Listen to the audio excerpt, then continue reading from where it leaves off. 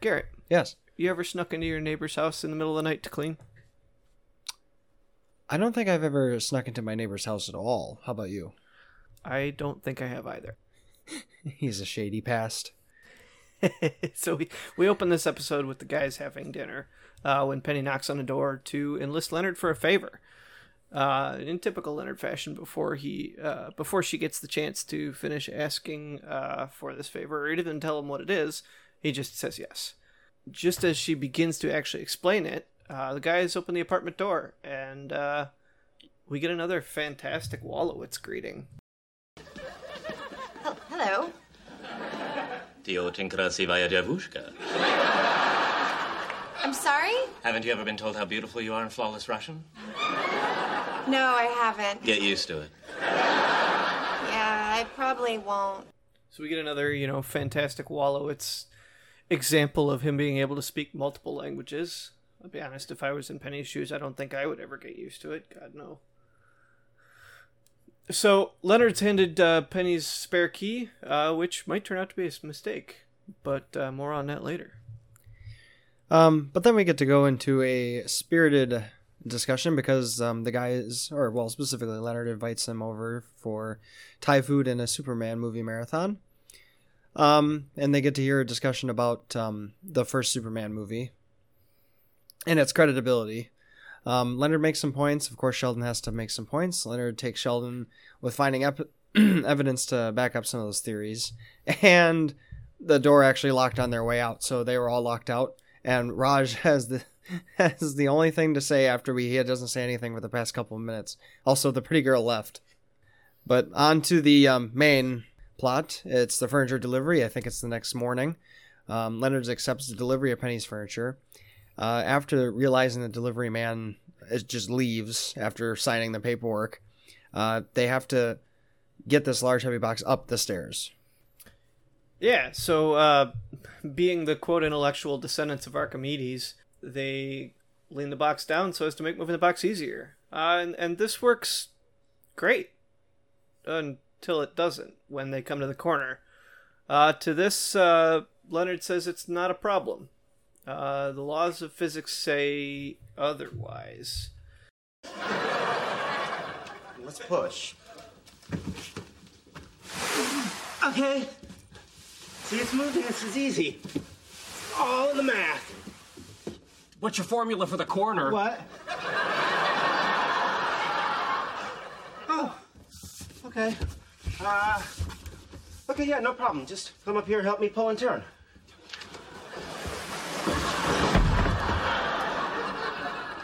Ah, gravity, thou art a heartless bitch. And, moving on further up the stairs with only one more run-in with gravity. Almost there. Almost there. Almost there. No, we're not. No, we're not. No, we're not. Watch your fingers. Watch your fingers. Yeah. I've got my fingers. We finally make it into the apartment. And it is a mess. Yes. So when we first get into their apartment, it actually it looks like something went through there, like a natural disaster, something, and it is just a wreck. It looks like my childhood bedroom. Yes, it looks like every 4-year-old's bedroom where mom or dad says to clean up the bedroom, and they just decide to make it messier by tearing out everything, including putting flatware on a couch. It's apparently Penny's organizational paradigm at that moment. But then we fast forward to later the night, where the main event of the episode takes place. Apparently Sheldon was very bothered by the flatware on the couch and clothes everywhere and stuff, so he needs to clean. And in order to do that, he's going to break into Penny's apartment to clean. Yeah, he does. We get a funny clip of Leonard waking up to the door closing in the middle of the night, and like any, I think, logical person would, he assumes that, I hear a door in the middle of the night. Typically, that means somebody's breaking into the apartment, right? So, what do we see? Leonard walks out of his bedroom holding a fantastic source of light, a fantastic glow stick. He walks out of his bedroom, and we see he's holding a lightsaber. He moves across kind of the living room, and discovers that the front door of the apartment is open. Being able to peer through the door, he sees that, well, Sheldon has gone into Penny's apartment, where the main event occurs. You can't just break into a woman's apartment in the middle of the night and clean. I had no choice. I couldn't sleep knowing that just outside my bedroom was our living room, and just outside our living room was that hallway, and immediately adjacent to that hallway was this. Yeah, so they go on to talk a little bit. Leonard, tries to plead with Sheldon, hey, we shouldn't be here. This is the middle of the night. She's sleeping. This is creepy. And Penny starts to stir. She does. And Sheldon explains to Leonard that he needs to speak in a lower register. And the reason why is because of evolution, women have been keen in and tuned into high-pitched noises so that they'll be awoken by a crying baby. And so in order to keep their conversation going, they need to speak in a lower register. Yeah, so he basically says, I accept your premise, blah, blah, blah, now let's get out of here. But he says it in a low register that sounds kind of like this so as not to wake up Penny. And, I thought this was interesting, so I did a little research of my own. And it turns out that there is some credibility to this theory. I found a summary article by Leonard Sachs at the Montgomery Center for Research in Child and Adolescent Development that basically surmises that women are more sensitive to frequencies over 2 kilohertz. To be fair, that is a relatively high frequency range, but over 2 kilohertz, women are more sensitive than men. Now, whether or not this actually has anything to do with sleeping less well, hearing frequencies higher than 2 kilohertz is, I guess, a whole nother discussion. But in general, it seems that they are actually more sensitive to those higher frequencies than men are. I will put a link in the show notes to this paper that I found. Again, it's a summary article. The research is done. The research that's cited here is actually done by a J.F. Corso, published in 1959. The original journal article is The Age and Sex Differences in Pure Tone Thresholds in the Journal of the Acoustical Society of America. I'll leave a link in the notes below. So moving on, Sheldon persuades Leonard to join in on the cleaning. Sheldon wakes up feeling well rested the next morning, and well, it's very obvious when Penny wakes up.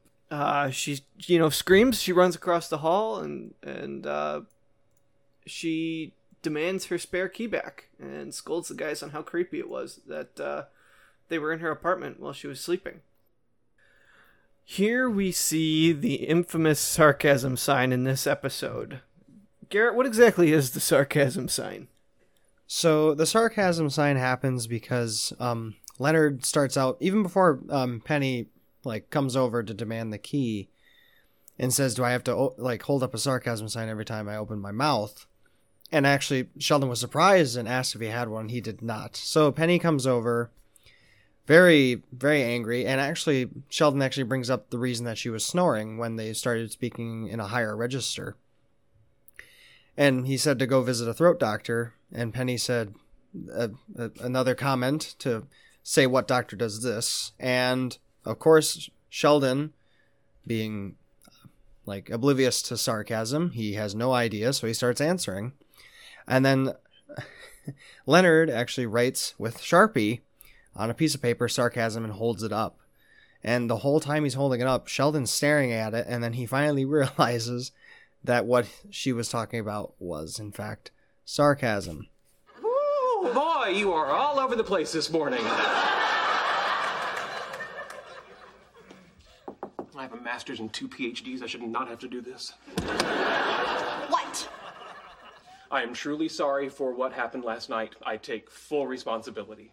And I hope that it won't color your opinion of Leonard, who is not only a wonderful guy, but also, I hear, a gentle and thorough lover.